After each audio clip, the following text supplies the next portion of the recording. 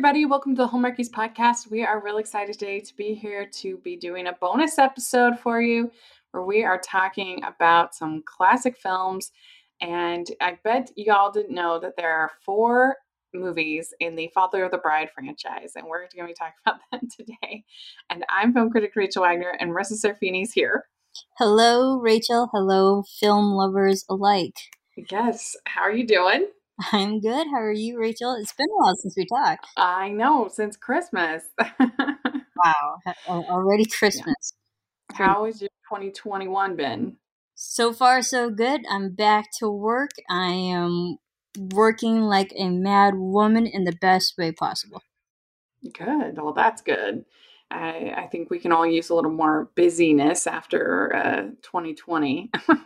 After nothingness of 2020. Right. Absolutely. Agreed. But it wasn't all a loss in 2020 because we ranked the Parent Trap movies. And that was pretty fun. That was fun. And like you said earlier, that people might not have known that there was 4 movies to Father the Bride. I didn't know there was like 5 movies to Parent Trap. What? Right. Yes, because there's 3 made-for-TV movies, plus the remake, plus the original. Yeah. So there's all of the Parent Trap that you could want. Yeah. Sometimes more than what you actually asked for. More than you want. Yeah, that's right. But we had a lot of fun doing that. And so that's what I thought when you're kind of coming up in September. What are we gonna talk about? So I had the idea that it would be fun to watch the Father of the Bride movies, and I'm gonna try to rank them. It's tough though because they're pretty similar. There's not like huge differences between these 4 movies. Yeah, I would say. Yeah, I would say the major differences would be Father's Little Dividend and Father of the Bride Part 2. I think those were the biggest differences, which we'll definitely get into. I'd agree. And the remakes definitely amp up the madcap sort of humor. But there's we'll talk about it, but there's literally like lines from the 1950 movie in the remake, like verbatim. Yeah. And direct references. Or if the lines aren't verbatim, they're definitely referencing back to the original.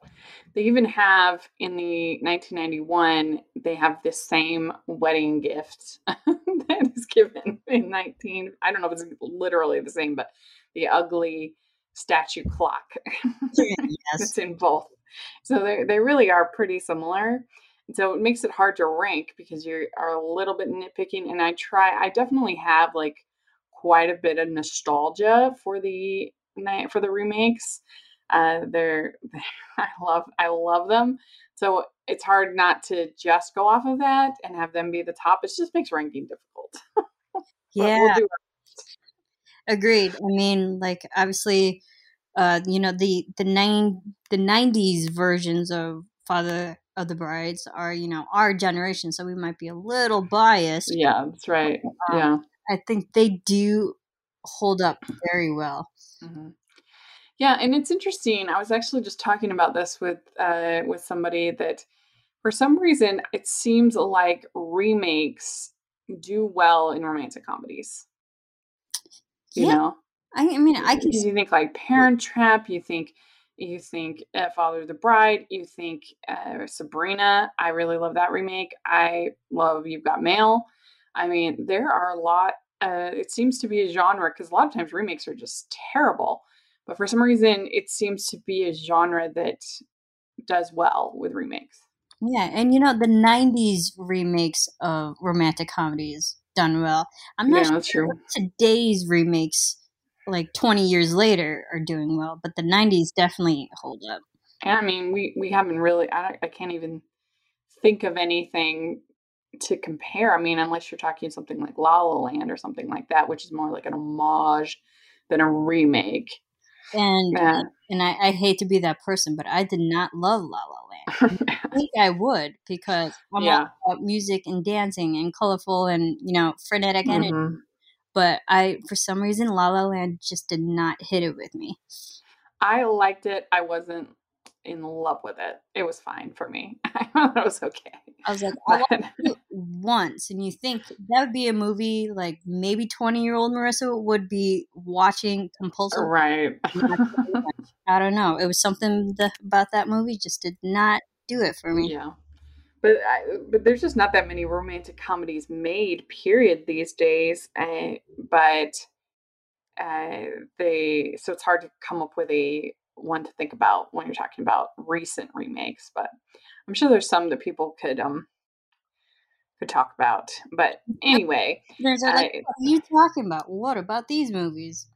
right. Right now. But even it's not really, I guess, a romantic comedy, but even like something like the Footloose remake was pretty decent, I thought. Like it's not as good as the original, but That's I so liked funny it. you say Footloose because I literally watched the original Footloose like a week ago. Oh, really?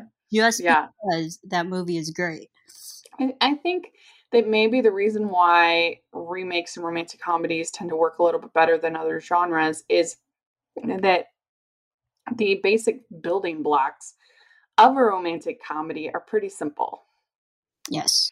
And so, I don't know, it makes it harder to super screw up. It's not like you've got, fantastical creatures or, you don't have like sci-fi to elements to deal with. It's just a love story. And so I Right. think And that's maybe why. romantic comedies have the exact same tropes over and over again that we all know and love, and we Mm-hmm. as the audience are very conditioned to see all those, like you Yeah. said, building blocks.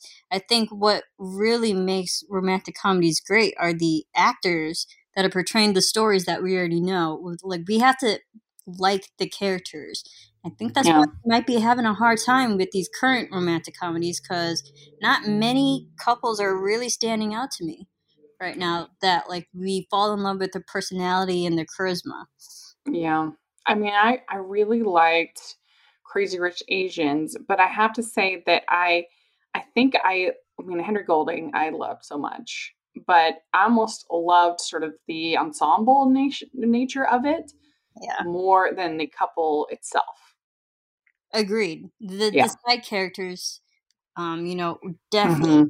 definitely stole the scenes in Yeah. that movie. So Yeah. agreed. I think yeah, it's the characters we have to fall in love with, not because we already know the storylines and the tropes. Hmm. It's the characters. Yeah. Yeah. That I one good one recently. Well, it's not that recent, but something like The Big Sick. Have you seen that? Oh yes, so good. Yeah, that one's with such likable characters that you're just rooting for. And that's so funny you said that because I literally listened to a podcast interview of Emily Gordon like literally 2 days. Oh, really? Yeah. Yeah, So funny. that was a What a good one. small podcasting world we live in. Well, I tell you one that's just come out on Apple Plus that has such likable characters. It's not really a romantic comedy; it's more of a coming of age story, but nevertheless, is the movie Coda. If you have Apple Plus, you should definitely watch that. It's so good. Oh, I haven't watched About it, but I did hear of it. Yeah, it's so good. Yeah, you should check it out. Anyway, let's get back to Father of the Bride. So we're going to talk. There's actually 4 movies that are from Father of the Bride. There's the original from 1950. Then there is the sequel called Father's Little Dividend from 1951. And then we have the remake from 1991. And then we have the sequel of the remake from 1995. So we're going to talk about all 4 and then at the end give our ranking. But let's start with 1950. And so, had you ever seen this version before? I have not. I haven't seen the 50s versions. Uh, 1950 and then the dividend. Yeah, Haven't. I had seen them, but it had been a while. So that was kind of fun to revisit them. And like you said, the story is very similar in both films. You have George Banks, in this case, played by Spencer Tracy, who is who's the father of a daughter. In this film, he also has 2 sons, and the daughter is going to get announces she's going to get married, and the wedding makes him crazy. All the money and the everything. And so yeah, it like I said, it even starts out exactly the same as is in the 1991 with them him drinking champagne and saying, you fathers will understand. Right, it's like after the chaos. We're kind of Yeah. thrown into like in medias res, we're just thrown Hmm. in the middle and we see like the after. Um, Yeah. What did you think of Spencer Tracy and Elizabeth Taylor in those roles? I like them, quite honestly, because again, I'm young, quote unquote.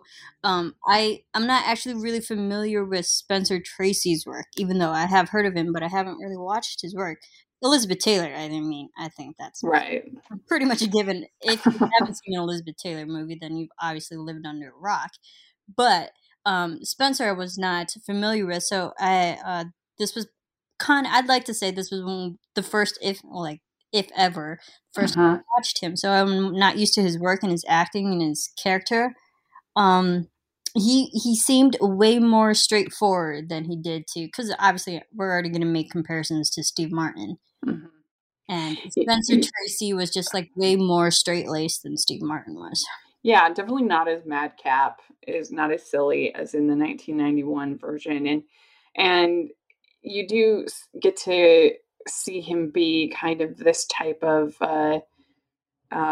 grumpy, curmudgeonly father in Guess Who's Coming to Dinner. I don't know if you've heard of that, Yes. uh, but that was actually his last movie he ever made. Yeah. Yes, I have heard of it.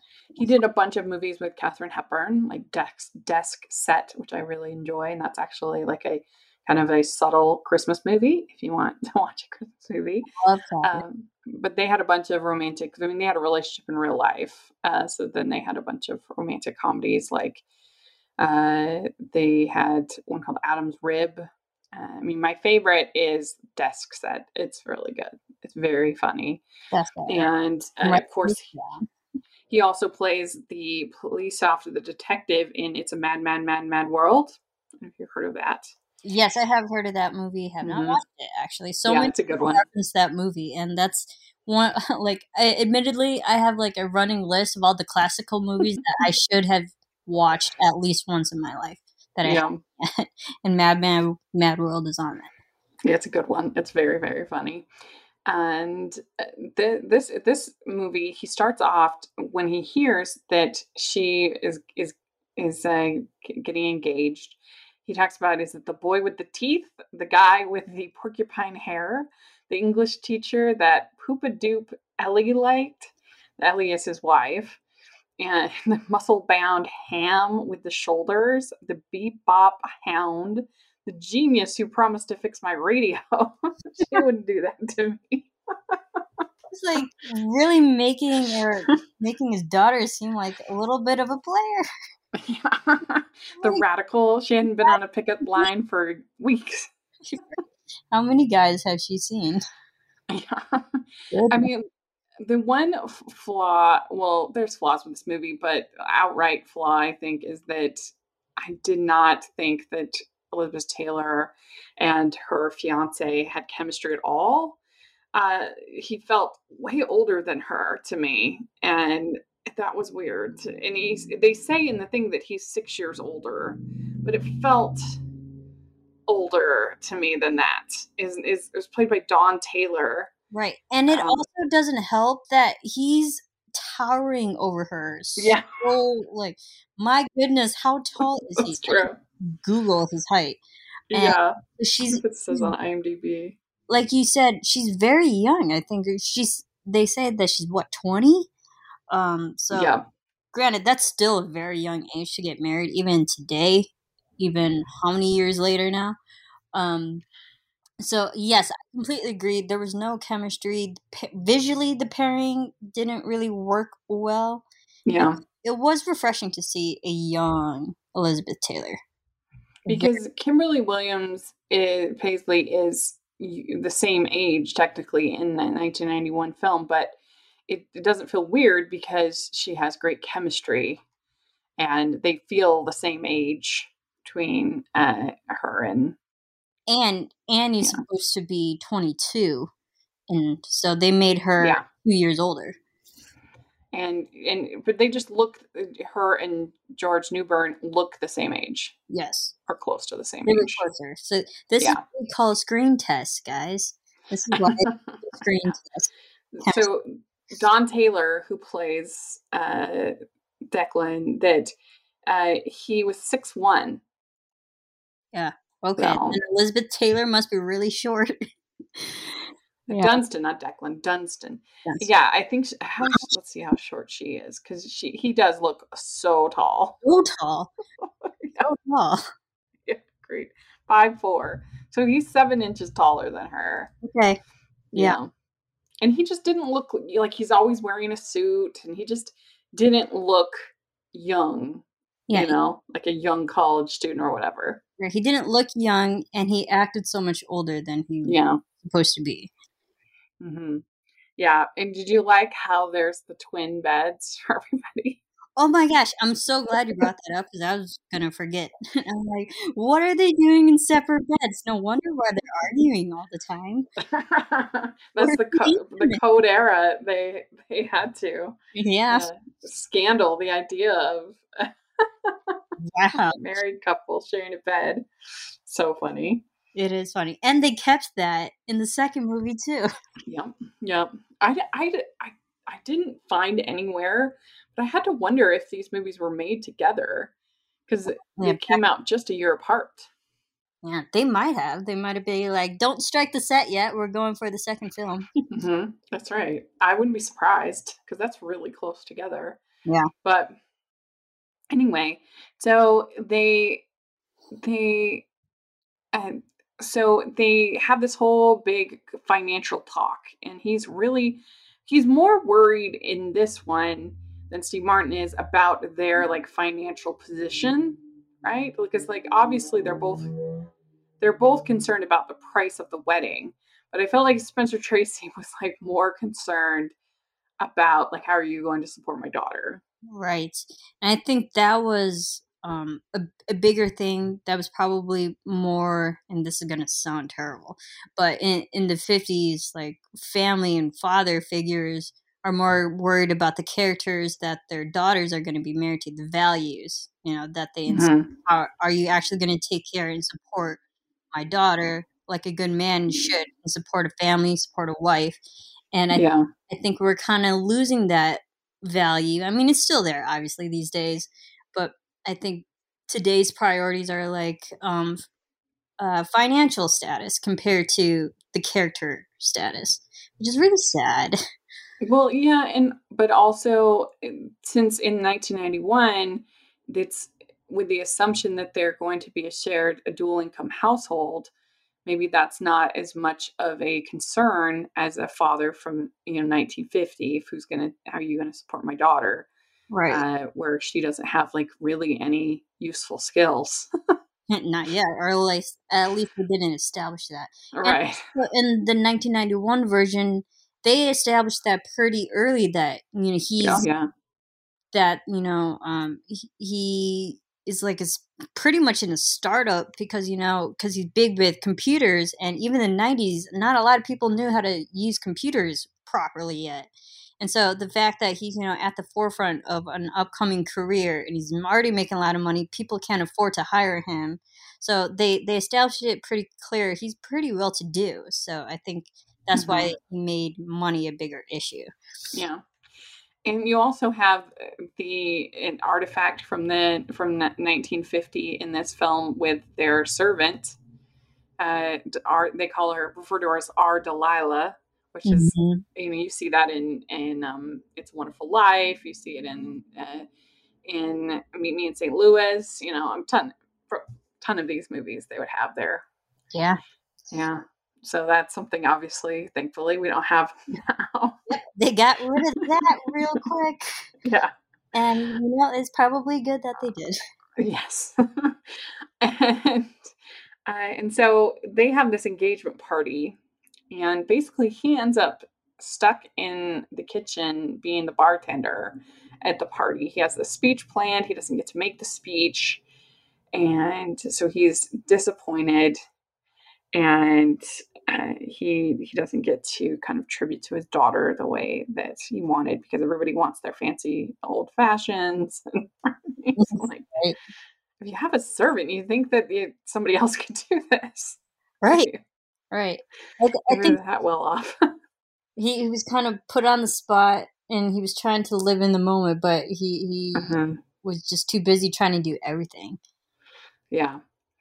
And so he basically gives in pretty quick on the big wedding, and he doesn't really complain that much. I did think it was really funny when he's like, an experienced caterer can make you ashamed of your home in 15 minutes. That was a good line. Yeah, that was. But he's way less unhinged than Steve Martin. Way less. He's way more like a go with the flow. Yeah, and I think that's the thing about Steve Martin's character, because we know he's so comedic and whatnot. So when his character has a judgmental over your voiceover in his head, we know that's just like a snap, knee jerk thought, but that's not the character that he actually is, because we know he's actually a nicer guy. The closest the closest that we get to him, to Spencer Tracy losing it in this movie, is when he asks her to elope. He takes her into a little room, and he's like, "You sure you don't want to elope?" Yeah. and then he gets called out on it pretty quick. Be easier for everybody. Yeah. And neither of us have been married, correct? No. Yeah. And so we can't comment on planning a wedding per se ourselves, but not yet. I'm sure it's very stressful.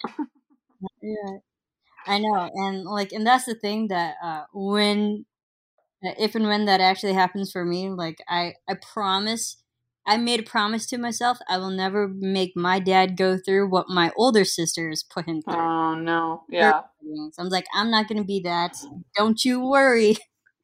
I'm not going to be that. My sister's wedding was fine. It was lovely for her. We just made it a little bit harder, I think, on ourselves than we need to, by doing so much of it ourselves, and not out of necessarily financial needs, but more of like, that's the hard part with my mom, is she's so good at so many things that it's hard for her to say no sometimes, because she knows she can do it better. Yeah. And so we cooked a ton of the food ourselves. My mom did the floral arrangements. My mom made her dress. It was a lot of things, and I was serving food most of the night, kind of like Spencer Tracy in this movie. But very practical. Very practical. Yeah. That's probably what I'd be doing. I'd probably be filming and directing my own wedding. Mm-hmm. So yeah, I get that. Yeah. Well, when you do get married, let us know. Don't you worry. I expect an invitation. Everyone will know if and when that actually happens. Yes. Well, so here in this movie, it's $3.75 a head. And so it's actually way cheaper than the 1991 wedding. Way cheaper. Way cheaper. So in like today's date, we would like literally scoff at that. Like, that's it. Here's my down payment right now. But it ends up being, by today's, this is according to an inflation calculator, for 2021, $3.75 a head is $42.48 a head. Wow, I could pull that out of my pocket right now. Wow, that's crazy. Yeah. And the cake is $400, which was actually way more than the cake in 1991's version. Mm-hmm. So, which ends up being, the cake is $4,531 by today's standards. Oh my goodness. So Franck was correct that it was a very reasonable price for a cake of this magnitude. Yeah. You got something right. Yeah, because the $1,200 cake, which was the cake that Franck get, is $2,405 today Wow. from 1991. And so, like you said, Franck was correct. That was a very reasonable price for a cock of that magnitude.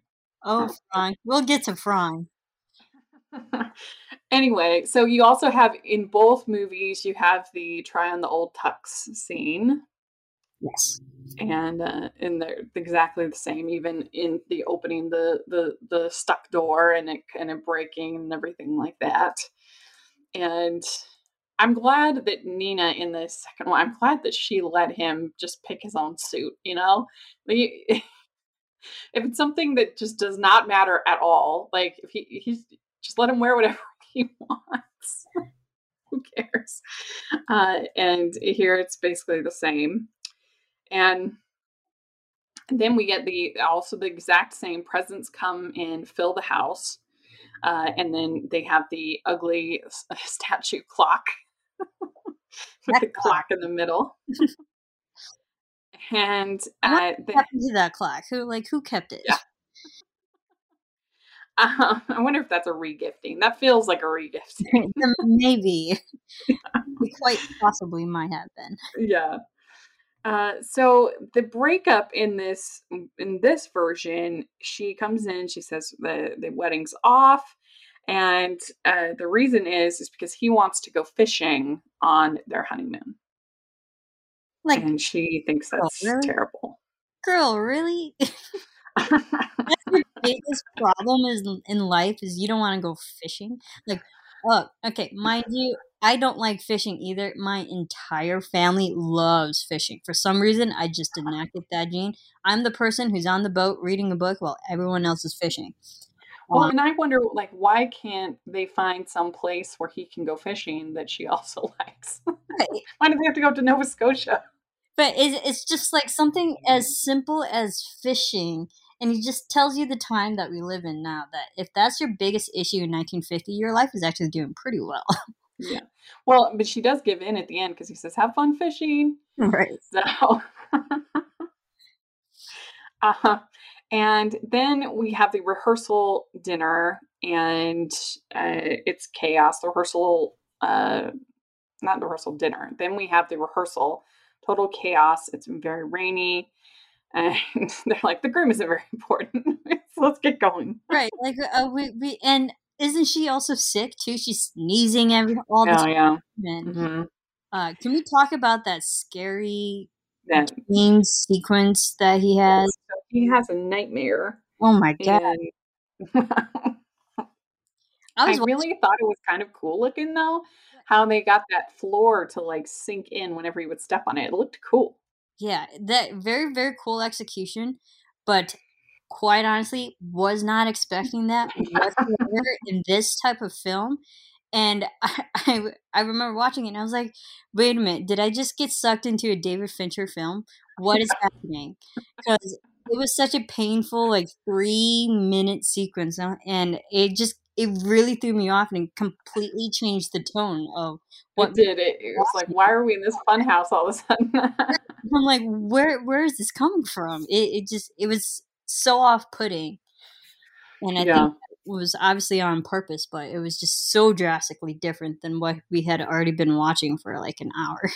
Yeah, it's true. I kind of liked it because it was weird. It kind of shook things up, but yeah, it definitely was strange, and I can see why they cut that out of the new one. Yeah, but good riddance. Yeah, but this one was not nearly as sentimental as the 1991 film. There's really no moments where, like, I love the scene. We'll talk about it in the 1991 where he hears them, saying "I love you," his kids, and he puts his hand over his heart, and it's just so sweet and sentimental. There really isn't anything kind of like that. Like, it's cute and funny, and some people might prefer that because they think, "Oh, that's too cheesy to have those sentimental moments," but I really love the sentimental moments.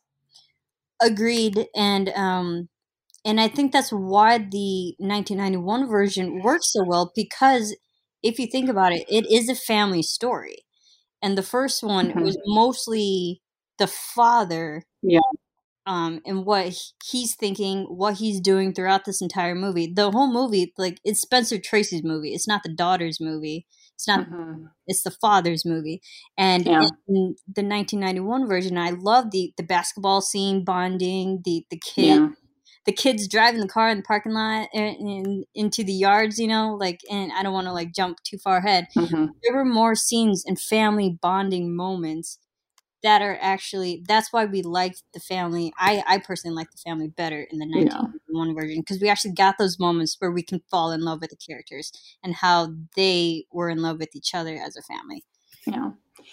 And the weddings are very similar, actually, even to the point of them being like, what am I supposed to say? All of a sudden, I didn't know my line. I mean, word for word, Yes. everything the same. And even to the point of actually the dresses are very similar between the two movies. And I don't know if that was intentional. I would love to know, but they both have like a deep V with a lace overlay that goes high up into the neck. And the Elizabeth Taylor one actually then has like a buttoned collar kind of a thing, but they're pretty close considering. I would love to know if that was intentional by the costume designer to kind of pay Oh, homage. good They were, eye. Maybe this yeah. just shows like how unlike a woman that I should be. This did not. This sounds terrible. I did not pay attention to the dress whatsoever. I did hate in the 1951, the bridesmaids had these hats that were so ugly. I'm not a big fan of the bridesmaids' dresses in 91 either, but because they have these horrible bows, but I hated the hats. They were so ugly. Yeah, I mean, hats are tough to that pull away off. from the hat. I do remember the veil. I thought the veil was pretty. Yeah. And a nice and a really long train. Yes. And it was weird no, it's jumping ahead, but in 1991, she has a long train, but her bridesmaid and maid of honor don't help her with her train. They have to have Howard helping her with her train. I'm like, what is the point of having a maid of honor if they don't help you with your train? Right. Anyway, so then we have the who giveth this woman, and then he says, but she's not a woman, she's a child. And then he says, something inside me broke, which was about as sentimental as this movie got. But Aww. yeah. But the actual wedding, when they get to the reception, was looked so terrible in this movie. It's so crowded. I would be stressed out at that wedding. It looked terrible. In your own house, no less. Like, they're both crowded and they're both in their houses, but the one in 1950 looked even worse to me. Like, it was so crowded. And I don't know if it's just that's like COVID me, like seeing that and being like, oh, that's too close. Yeah, I'd be like, too many people in my house. Yeah. Yeah. This Like, is oh. venues now. And my sister's wedding was at our house, her reception, I should say. Oh, really? But we did have a pretty big backyard, and so we were able to put all the tables back there. And it certainly wasn't 600 people like these. I don't know how many people it was, but nothing like this. And so, yeah, this one just did not look pleasant to me.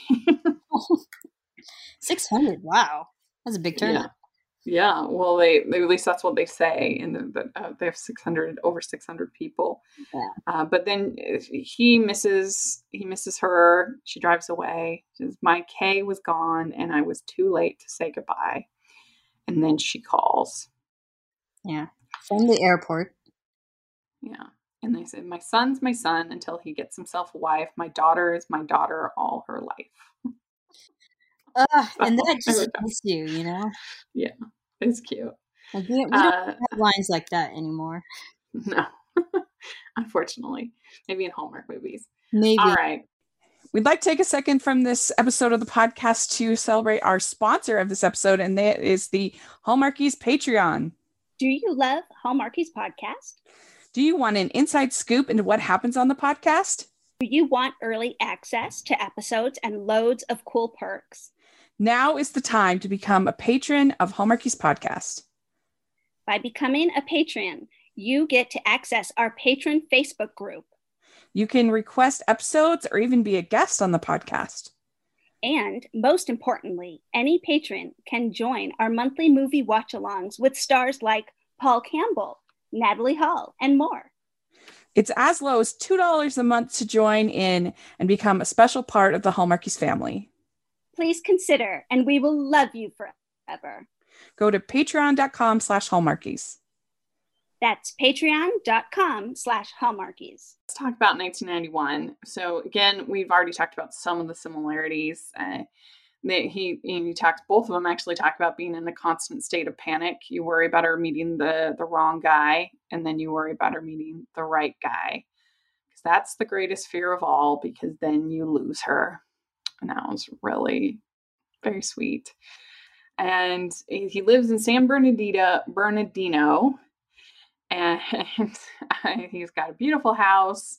I don't know how you make all this money making athletic shoes, but there we go. Evidently, they are great shoes. He runs the company, so he is pretty high up. Literally, they're making their on factory level. These are in America made shoes. Yeah. And I think I think that was a big thing in the 90s, because I just remember oh my goodness, why am I blanking? Jumanji. I was gonna say, oh yeah, I'm like Jumanji, the father, and the shoe company. Oh, weird. Yeah, I didn't think of that. Yeah. You're right. Yeah.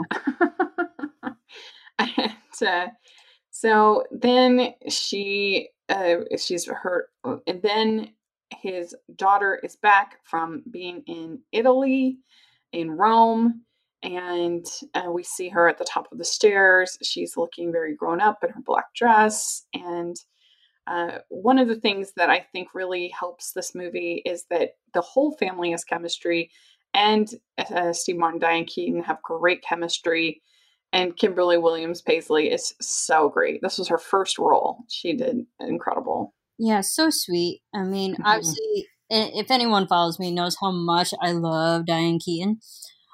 So obviously I'm on board for that. Steve Martin, of course. And I think that's why the 91 movie works so well, because Diane Keaton and Steve Martin at that time are at the height of their career.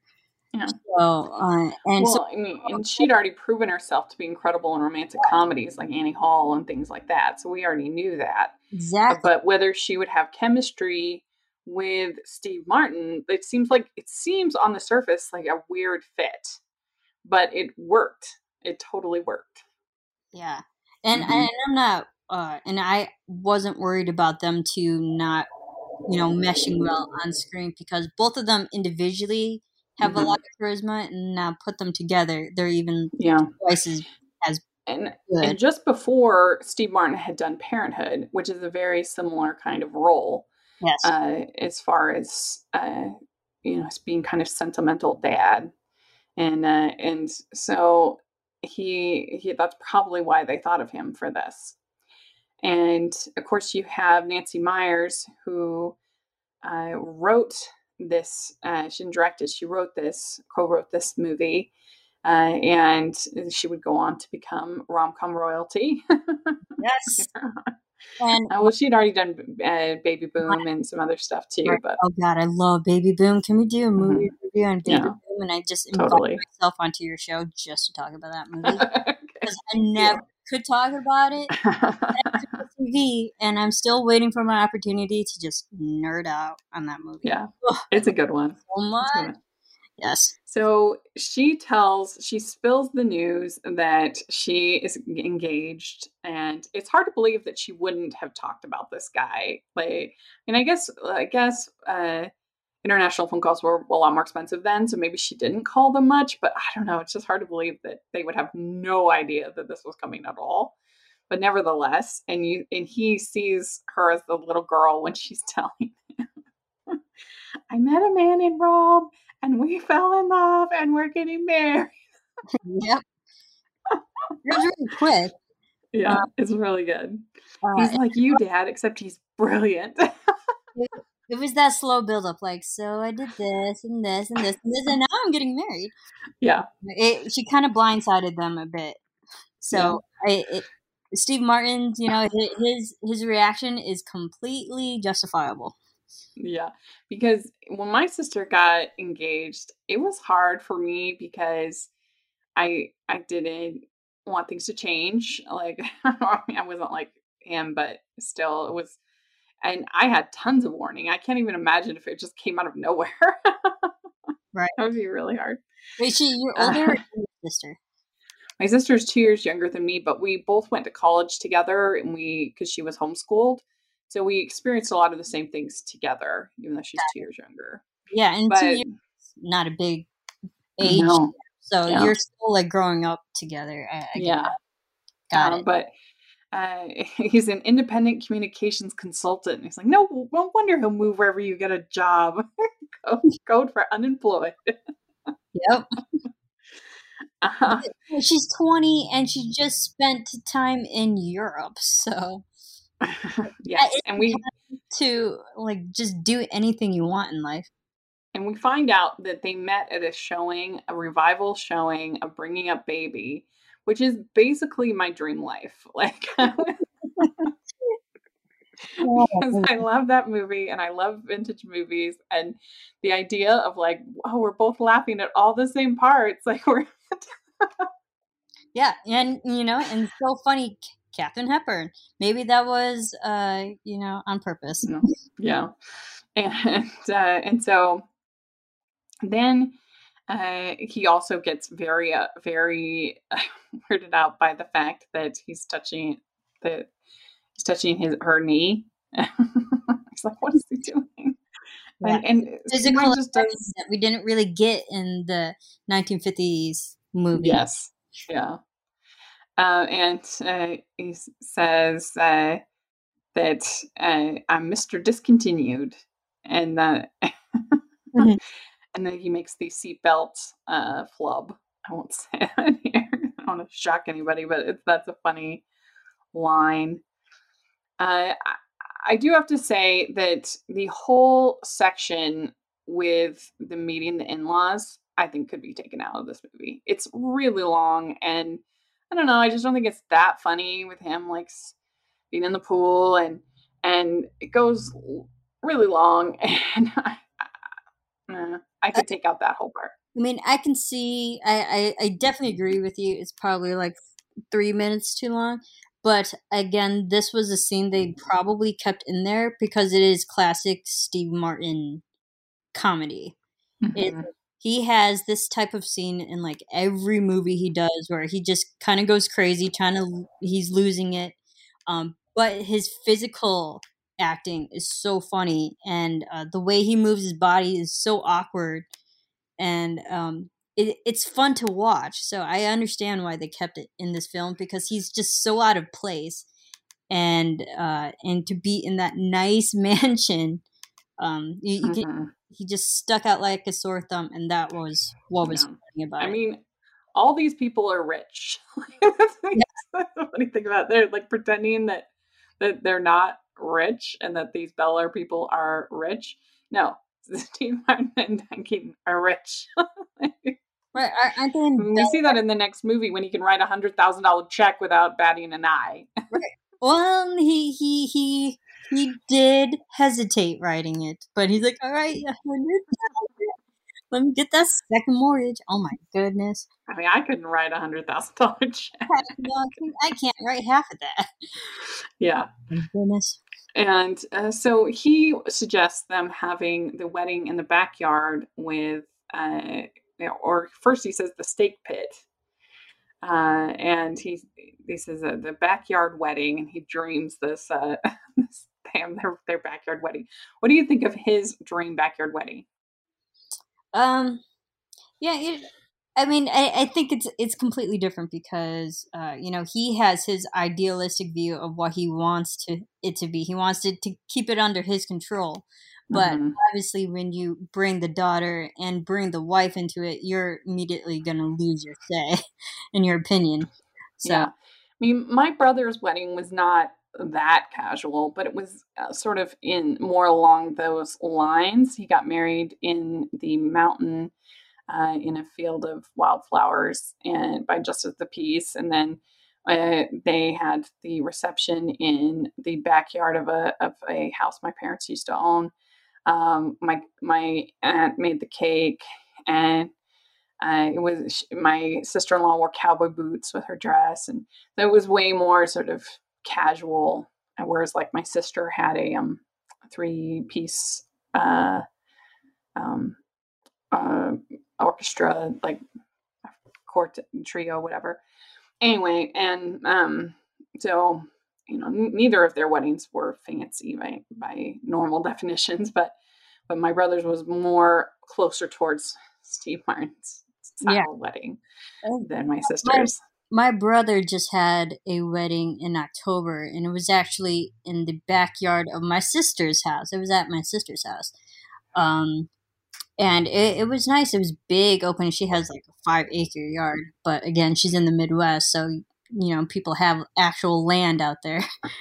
And it was a nice big backyard open patio. Within there was space, so there was a terrace, an awning, and tables and stuff. But it wasn't like over the top. It was just nice enough to look fancy. Because you have to also think that, yes, it might be more expensive to hire a wedding planner or wedding coordinators, they call it here, but if you can be doing, your time is money. So if you can be doing other things to be making the money, is it really worth your time, like doing some of these things that you have to do to plan a wedding if you end up having a big wedding? Right. But they end up meeting Martin Short, meeting Frank. Oh, they pick out the cock. I don't even know what that accent is. Like, I don't know. Frank. I watched it with subtitles on, and the Hello. literally said gibberish. Yeah, because it's not really French. It's like. Right, because when Frank and Howard were talking together, the subtitle said gibberish. I'm like, somehow they understand each other. Gibberish is a language. He is so funny in this movie. You just smile away. Oh my god, he's hysterical, and I think, and because obviously we don't get Frank in either of the original movies, but he's such an adage of a character that makes it even better than it probably was originally planned. Yeah. And as we already discussed, that the $1,200 cake is a very reasonable price for a cake of this magnitude. Right. And just Martin Short is just a comedy genius in and of himself as well. So it's just like, my God. Throw him into the chaos of this movie. He's so good. He's hilarious. Even better. God, I love Frank so much. And a lot of times such an over-the-top character would kind of take you out of the movie. It would just be too much.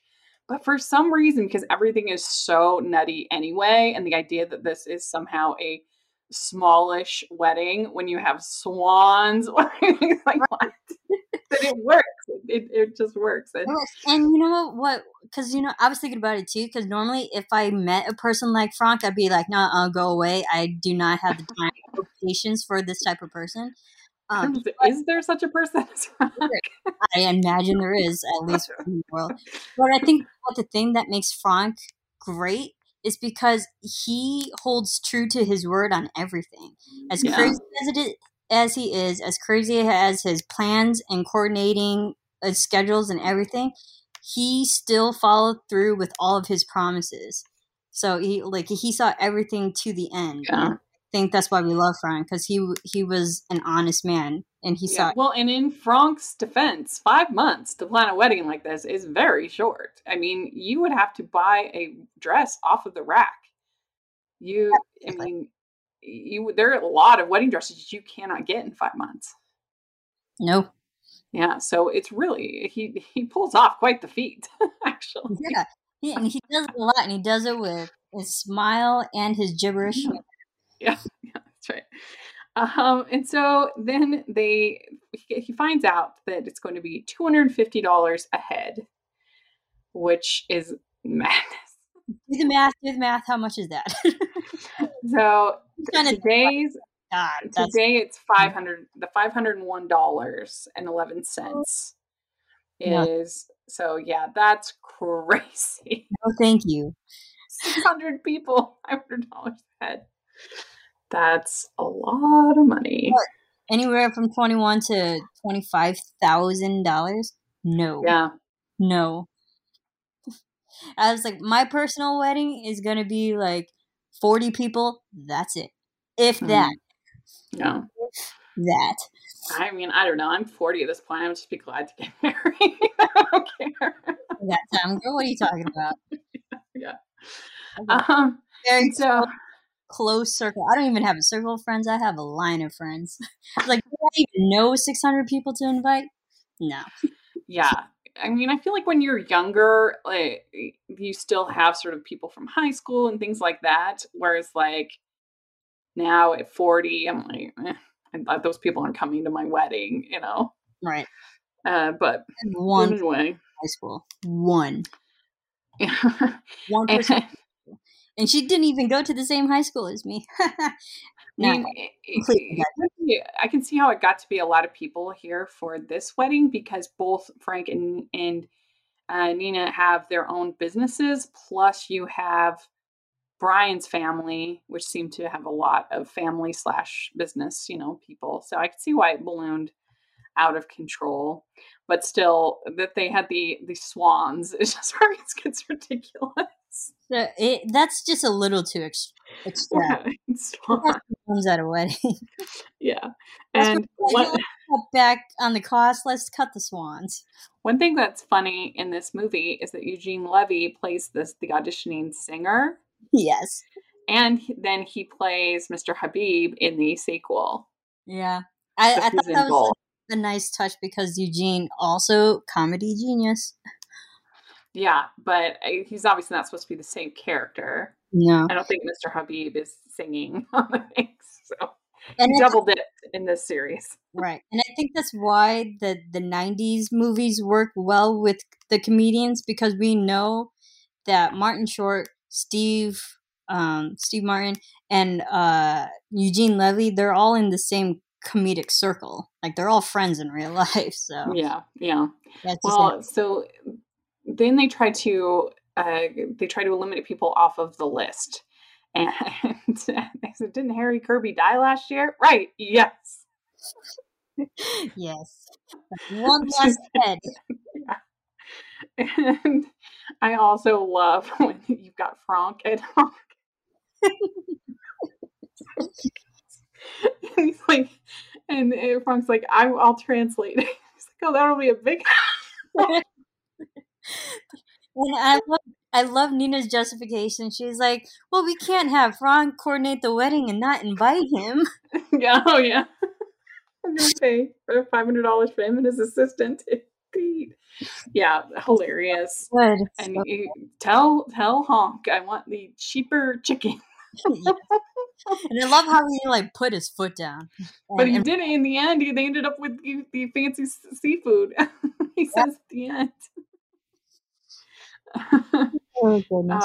But he loses it, and then that's when he goes. And the highlight of the movie, at least in my opinion, is this hot dog scene. Some big shot over the bun company, some big shot over the wiener company, decided to get together and rip off the American public. And I love my favorite part of the whole scene is when the store manager comes up and says, "Why don't we just calm down now, sir?" Says, I'll tell you why we don't calm down. Because you are not excited. It takes two for a we to calm down now, doesn't it? That I don't know, sir. That I don't know. Hilarious.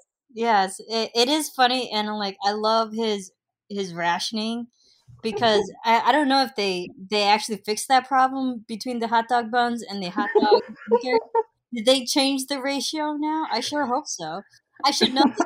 Work in a grocery store for 5 years. I should know they actually changed that. I feel like you still get, maybe it's 10 now, but I don't feel like you get 8. Okay. But you should Google this. Someone's got. But I just love that whole scene. It's literally one of my favorite scenes in all movies. I think it is so funny. And, you still have to pay for all the buns, or they're not marked individually. Right. Yeah. You want to know why? They should be. It's so good. You know, I read a fun trivial fact. Apparently, someone did the math. Of course, they said had he not ripped the buns away, he still would have ended up with the same number 24 at the end had he kept it same. Because I think 12 in a pack or 6 in a pack. Yeah, there were 12. Yeah, there's 12. 12. I want to buy 8. I have 8 hot dogs and 8 hot dog buns, but no one sells 8 hot dog buns. They only sell 12. Yeah. And yeah, why don't we calm down, sir? I'll tell you why we don't calm down. Anyway, so then Nina bails him out of prison, and after she makes him take the vow. Jail. Oh, I love it. And like Diane Keaton's so great. And like, he loved every moment. Like, no, I got you. Find a place where I can talk to you calmly. Well, and you really do get the feel that these two people really love each other so much. Yeah. Yeah. Like, there's a good check and balance system with it. They are a believable couple. Yeah, they really are. It's not like one of those sort of like I don't know, Home Improvement where the long suffering wife and the sort of the idiot, husband. It's not like that. That yes, he's his major overreactor and he admits that, but they love each other. They really do. Right. And I think also the difference is that these two feel very equal to each other. Yeah, they do. Not one is superior. They are very, very well balanced. And I think that's still, even in the 90s, I think that's hard to find in a relationship because usually there's always one that's more dominant. At least it comes across more dominant. But these two are very, very equal. So then we have the scene where they get the car and he's been excited. He got her a cappuccino machine.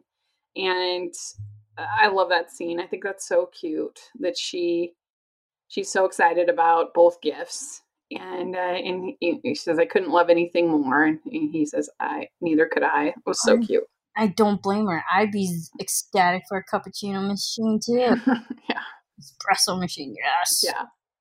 And I forgot to mention earlier that when they play basketball for the first time, they have My Girl. And for so long in the 90s, that was like in every movie, My Girl. Every movie. I don't feel like it's been that as much lately, but I even remember Roger Ebert at one point on his show saying, no more, don't play My Girl, because it was in every movie. The movie My Girl, which I just posted about a few days ago too, is just like also 1991. Yeah, that'll rip your heart out. It is very timely, and plus, oh god, if you want a good cathartic cry, watch My Girl. Yeah, agreed. Then like go crawl into into a hole for a week and then come back. Mm-hmm. So then we get the blender scene. This is the breakup scene that we had in the first one as well. And the thing that's funny about this scene is that when it came out, my dad had just gotten my mom the same blender. Right? Like months before for Mother's Day or birthday or something like that. And we all were like, oh, Dad, did you know you got such a terrible gift? And her reaction is unhinged. Like, what? Right. It's a sign of his misogyny. Right. And I think maybe it's just, again, the sign of the times that it's like she doesn't want to be reduced down to a housewife. Like,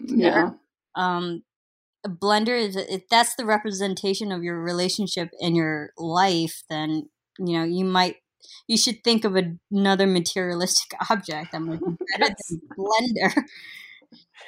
I'd be excited to get an 8-month anniversary present for get a blender, but yeah. And then Steve Martin, he thought you might want to blend something someday, and that's all. Right. And I love this whole scene between Steve Martin and Brian when he says the long line of overreactors. My mother, and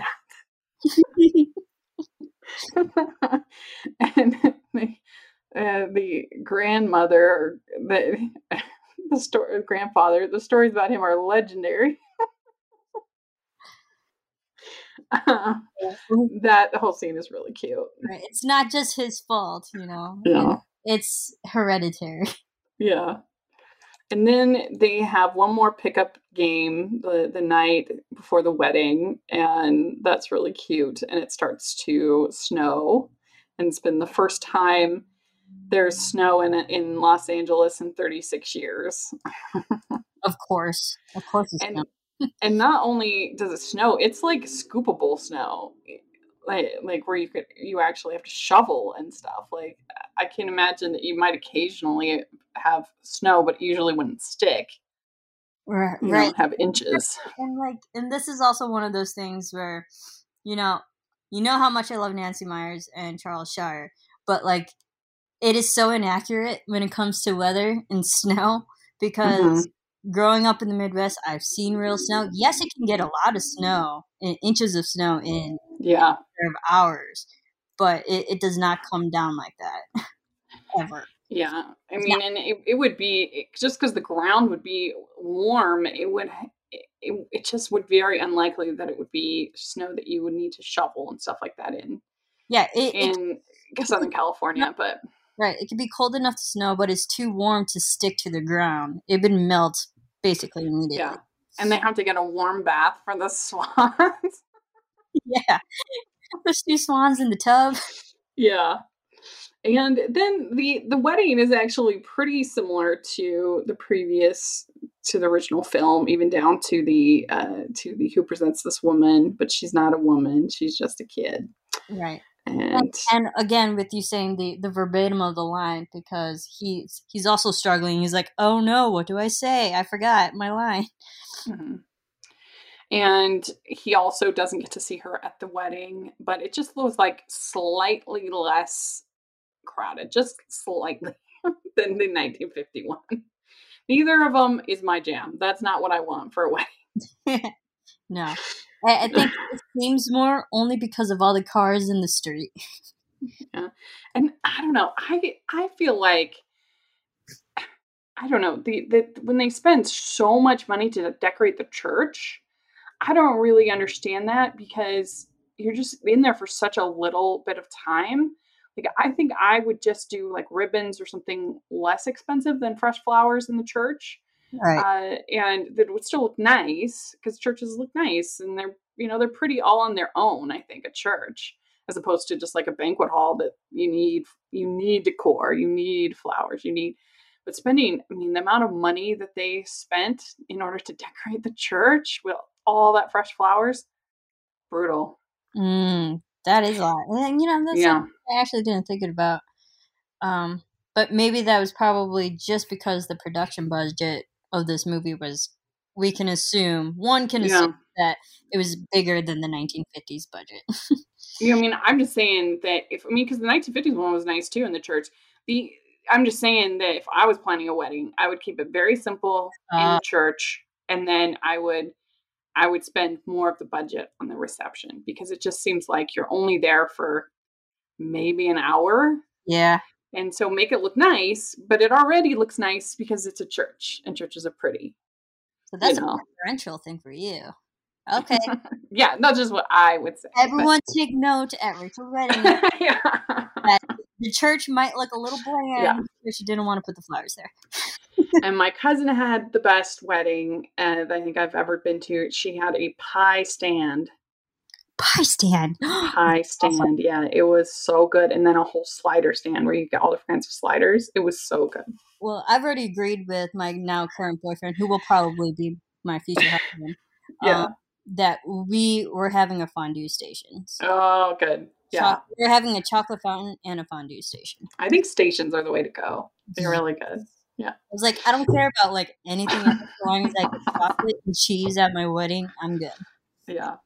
All right. Well, let's talk about, we've already gone way over time, but let's talk about these two baby ones a little bit faster. Yeah, that's fine. So we have Father's Little Dividend. And in this one, she has a baby. She gets pregnant, Elizabeth Taylor's character. And he's actually more unhinged, I think, in this one, Spencer Tracy, than in the original, because the whole idea of him being called grandpa, like, he does not like that at all. He's so against it. And if anything, he gets a little bit more unlikable because he becomes very accusatory towards the daughter, towards the husband. Like, what did you do? Were you irresponsible? X, Y, and Z. I'm like, but this is time. Like, they've been married for a year now. Of course they're gonna start having a family. Yeah, especially in 1951. Like, if you didn't have a baby pretty much right away, it was very unusual. There was maybe something wrong with you, or, like, almost everybody had a pretty quick baby. Right. And it just shows the difference of the times, because even now, women are actually getting married older, having children later. You and I are both like products of that. So yeah, exactly. So then they also, Ellie, the wife, Spencer Tracy's wife in this movie, she gets really strange, I thought. Like, she gets this whole fantasy of having the Kay and the baby and move in with them. And she's like super invested in this happening. And so when she finds out that they bought a house, she's like devastated. Devastated. I'm like, why? Why would you add people to your house?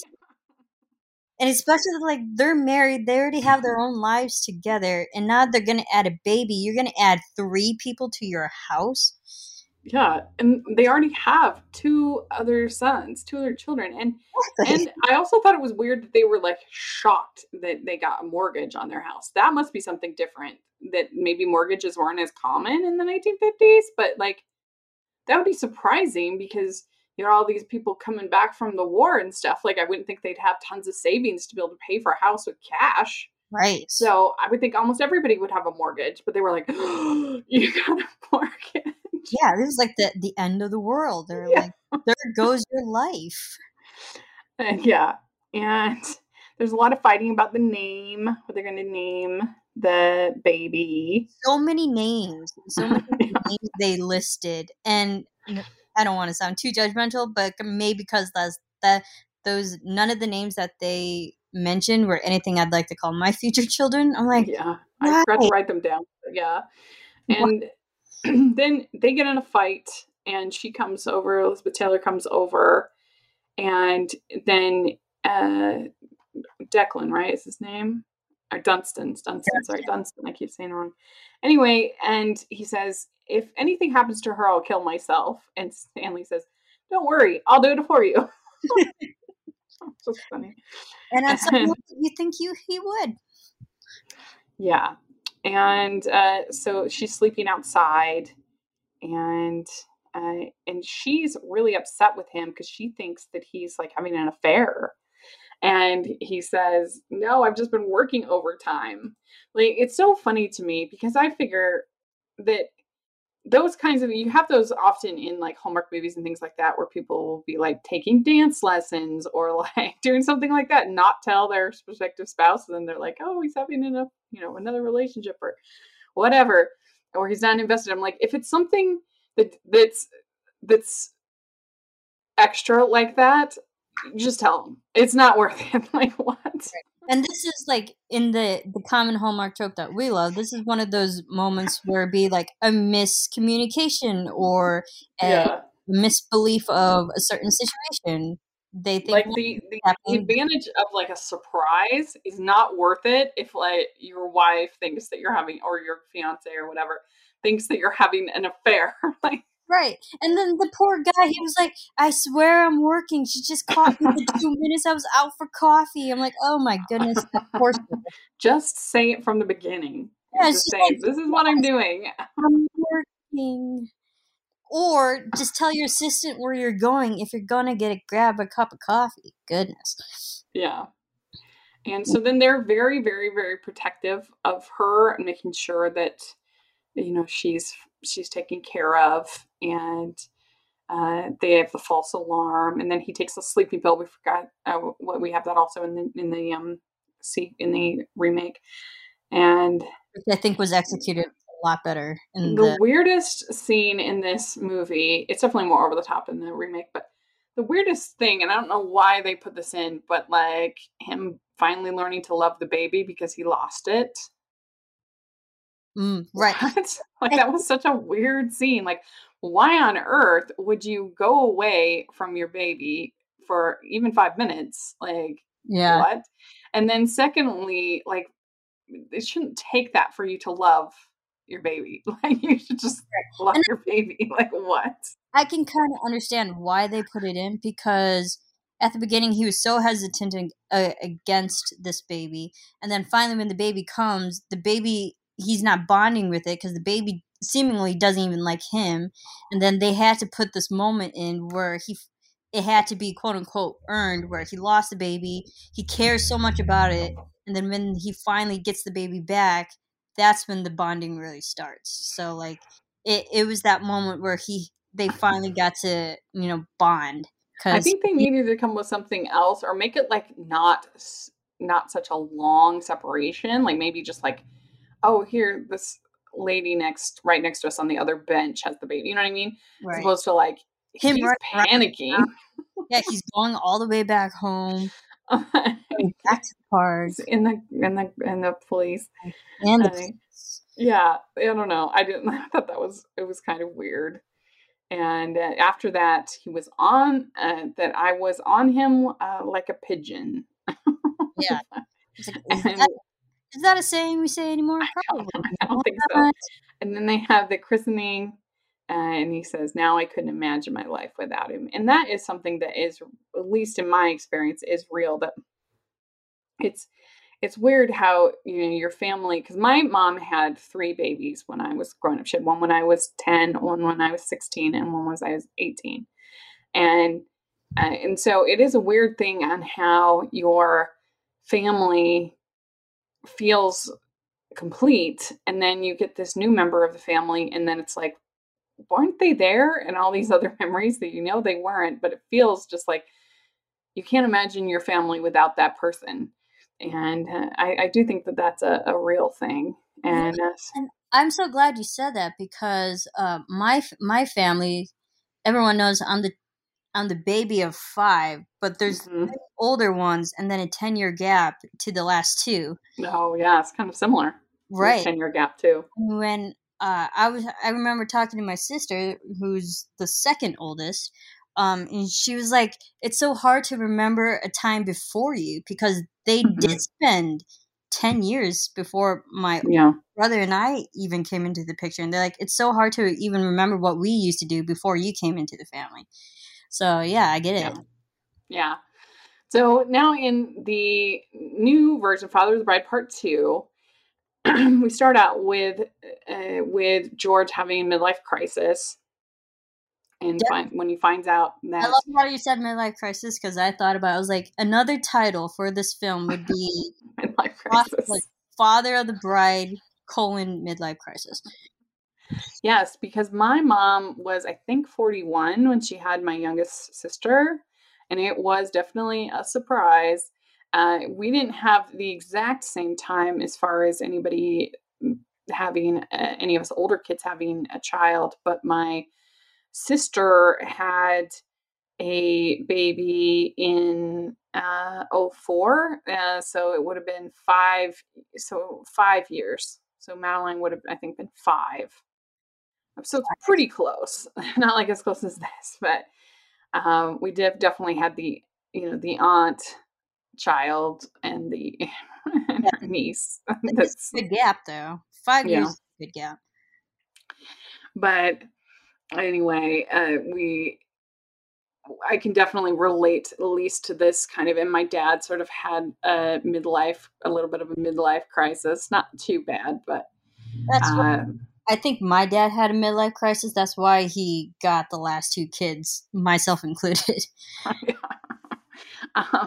And so then having a baby later, and is definitely a wild experience. So I can actually, there's a lot in this movie that's very over the top, but some of the stuff I can actually relate to. And there's a lot in this movie that is very different from Father's Little Dividend. Yeah.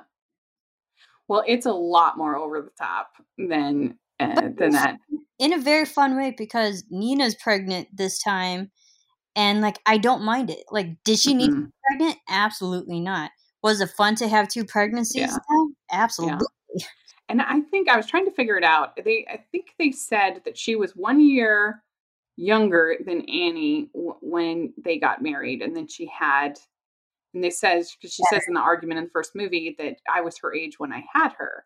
Yeah. And so Annie, the way I figure it, that I think that Nina was 21 when they got married, and I had Annie the next year when she was 22. Right. And we know that Annie is now 23 because it's a year after the wedding. So Nina's like 44 or 45. Yeah. So Nina's 45, which is definitely high risk. Yes. They would, and I don't know why they call it, because it's not very nice, but they call it geriatric pregnancy. Geriatric pregnancy. I think it's like anything after 40 is now, because, you know, actually they've done health studies saying pregnancies after 40 are more likely to have health issues with the child. Yeah, I mean, the majority are still fine, and it's no problem, but it is definitely higher risk than when you're younger. And so he decides that they're going to, before they find out about Nina, they're going to sell the house. And Mr. Habib comes, played by Eugene Levy, and he was going to buy the house. And this is definitely like these kinds of caricatures you wouldn't really see hopefully as much now. It's pretty cringy, Mr. Habib. Yeah, Mr. Habib. And I think this is, again, another moment where they're letting the comedians take over the storyline compared to what the storyline actually is. And so he decides that he's going to sell the house because they offer him $15K, I think, bonus, and they have to be out in 10 days. Crazy. That is a crazy turnaround, especially where you built a family and a life together to be out in 10 days. No way would I ever do that. And they talk about them having alternative last names. And I actually am a big fan of this. A good example of the combining names is actually from Hallmark Land, the Pennevegas. Yeah. Because they took their names, combined them. Luckily, they had names that worked perfect for this. Alexa Vega and Penavega. Oh, very, very, very similar. I just think that's so cute. Instead of just taking on the husband's name, combining both of your names into one new name is such a cute way to start a marriage. I love it. It's the hyphenated, and then like there was a line there like, well, Banks McKenzie is such a long name. I was like, actually, just keep Banks. Banks is shorter. Like, because you changed it to McKenzie, you're the one. But you can't really do it with Banks and McKenzie. But that's why I'm saying with Pennevegas, because combining both their names into one name is because it was Pena and Vega, combining Pena Vega, that it works. It's so perfect. So if it can work, I think it's really cute, and I love it. Right. If it can work, do. If not, don't. Yeah. So then, like, we have Nina finding out that she thinks she's going to menopause, and then they find out that they're having a baby, and of course, George freaks out. The doctor's like, "You kids are," because they had their it was like a moment of the doctor who was like, you know how many children I delivered based off of moments of something? Because he's been working out and he dyed his hair, and they had a moment in the kitchen, I guess. Yeah. Midlife crisis. Yeah. And so then Frank and Howard find out. They happen to be at the hospital. Yes, convenient. And I loved, it was so funny when they're driving home and there's the On the Sunny Side of the Street song playing, and on one side is all of the kids being nightmares, and on the other is like sweet and lovely. And I bet it was, if this was real, I bet Nina it would be a lot harder for her than they kind of show, at least. Even though my mom is like such a natural nurturer and mother, it Mhm. was still tough. And my my sister and we went away to school that summer, and she was trying really hard to be like strong, my mom. And she would leave us these messages on her answer machine and be like, "Hi, Rachel. Hi, Mick." And we'd be like, "We're terrible daughters." Like, You left your mother during pregnancy. yeah. How dare you? But she made it through, and she did amazing. Oh, And bless her. You so, appreciate mothers because you never know how much they actually go through for their family. yeah, it's true. And I love how And they actually gave Nina a moment. So, like, how are you feeling? Because yeah, we see how George is completely derailing and spiraling during all yeah. this. But, like, she's the one who actually has to go through it. And I love how they finally Mhm. focused it on her. Yeah, and she says, "You're so hilarious, George. I know how old I am." And so then he goes and he stops them from tearing down the house, which the idea of like, I mean, at these supposedly it's the land that's valuable or whatever. And I'm like, this is like a small little development area. Like, I don't think there's that much land. Yeah. And he's going to build multiple houses on this tiny plot. Like, the whole thing is ridiculous. But Plex. he writes a 100K check for a house that he owned outright 24 hours before. Crazy. And it was like how desperate he was. Like, he Mhm. didn't want things to change. And so then they add on a whole new wing for the baby to the house. Beautiful. And Frank to do it. Again, Frank, come through. Yeah, and that baby's room was so cute. That nursery, adorable. Nursery's amazing. So much better Mhm. than regular bedrooms. Yeah, it was really, really cute. Spoiled baby. And then they have the baby shower where, of course, they have the storks. Yes. It's just really funny. And so we find out that they've been, and Annie and Brian have been in a big fight because she got a promotion to go to Boston. And he's like, "Well, why would we want to move away from your family, his family?" And yeah, I mean, it's really hard taking care of a baby, so I can understand his perspective. But that was the deal when they got married, is that he would move anywhere she got a job. And so he has to that's what he signed up for. Yeah. And I'm like, that's what marriage is, because I'm sure in that relationship, she was always doing what he needed for his career. And now it's time to turn and, give that equal respect to her. And I think that's such a 90s story that would work now in the 90s. And it probably would not go well over in the 50s movies. Yeah, that's true. That's true. So then he's taking care of Annie and Nina. It's the only igloo in San Bernardino, which was really funny. I thought they were in San Marino. San Bernardino, isn't it? San Bernardino? I thought it was San Marino. Oh, maybe. Anyway. One of the sands. Yeah. And then he gets the sleeping pill from Frank, and he ends up taking 2 when he should just take half. That's why you never take other people's medication. No. And like, as a big proponent of sleeping pills, I myself who constantly take them, but I take them responsibly. Yeah. Now than I did in college. Sleeping pills can be very, very dangerous. And the fact he took 2, oh my goodness. But I love they really added to Steve Martin's comedic physical humor. Him just like laying against the car window. Well, and then the whole thing with the prostate exam is so funny. Yes.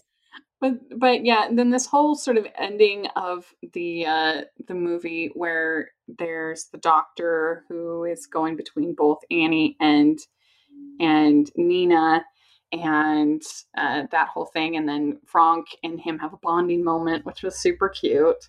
Yes. And then Brian makes it at the last second, and Nina has to have a C-section. I did like that Dr. Wagner comes in to save the day. There you go. And it was such a cute scene when George tells Nina when he first saw her, and they have he knew that he was going to marry her, and she says, "Thanks for marrying me," and he says, "Thanks for marrying me, Nina," and they have that's a really cute moment. Yeah. What I love about the second movie is that I felt that, part two, the first half of this movie was all comedy, and then the second half became drama. Yeah. There was a nice balance between the two in this particular movie, because quite honestly, once they get to the hospital, it becomes very sentimental. It gets real at the point where they're like, she needs a C-section. This is serious, and it becomes heavier, but not too heavy, to the point where like we love these characters so much, or that if anything happens to Nina or Annie, we're like, oh, we're going to be devastated. So it did turn into a dramatic movie, which you don't really expect. Yeah, it does. They have these really sweet, sentimental moments, and I think that some people might think it's over the top, and it does get over the top with the prostate exam, things like that. But I think maybe you and I, some of the stuff that people think, oh, that's ridiculous, but because we had families where we had, like our moms having, big families and stuff like that, we probably, I connect with this more than other people probably do. Right, exactly. Yeah. And had, because I was a young aunt as well, when my sister had her child, I was only 9. So, so I understood, not her, Kieran Culkin, what's his name? Maddie, yes. I understood Maddie's question when he was like, what am I to this child? I was like, yeah, I was in the same boat. I was like, I am an aunt, but I'm still a child too. Right. Yeah. So because I was one of the older ones in my family, because I was 10, 16, and 18. So when my mom, so anyway, then they ended up going to Boston, and so they see them saying goodbye, and it's just very sweet. Then last summer we had the Father of the Bride Part 3-ish, which was a special for a food bank or something like that. Yes. Anyway, it was just 22 minutes. It was a Zoom little movie thing where Maddie ends up getting married to Alexander Shipp, who plays Rachel. And it was so cute. I loved it. I loved and adored it. It was so good. Too. Quite honestly, I just rewatched it like 10 minutes before we started. And it's and I love, again, we love this family so much because we haven't seen them in almost 30 years. Yeah. It still feels like we see them every day. They're still talking to each other as if the time has passed. And we right back into their lives. Because he'd be like obsessed with masks and yes. Yeah. It's so good. I love that they got Ben Platt to play George Jr. And I love it. And Florence Pugh to play Megan. Yeah. And also great casting and great additions. Mm-hmm. Yeah. I mean, I wish that we could get a full-on Part 3. I would be so happy. I loved this casting. Yes. Same. And to get Robert Downey Jr. in as well. I mean, that's just the power of Nancy Myers. Yeah. So applaud Robert De Niro for getting everybody back together. Yeah. It was one of the highlights of last summer. I loved it. It was so good. Yeah. Yes. And then so good. Like if you just want a nice pick me up, you watch that. Mm-hmm. Yes, I agree. And Ben Platt sings "The Way You Look Tonight" at the end, and it was just like, perfect. It's everything you didn't know you needed. Yes, that's right. So, all right, well, let's quickly do our ranking. Again, this is tough for me because I have nostalgia for the modern ones. Mm-hmm. But I think I will probably say that go with 91, then 1950, and then Part 2, and then Father's Little Dividend, I think is how I would rank them. Yes, you know what? I completely agree. I was going to go exact same order. So you did it. Very good. Exact same. Yes. Good. All right. Well, let us know if you're listening what you think of these 4 movies and how you would rank them. We would love to hear your thoughts in the comments section. And Marissa, where can people find you? Everyone can follow me at Serafini TV. Great. And yeah, nothing else. I do have to, before we go, my favorite moment in the second movie.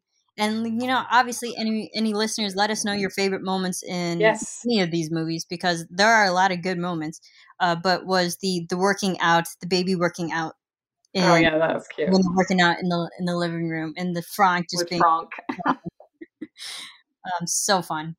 Frank and Honk. I was just that's so best. Yeah, let us know.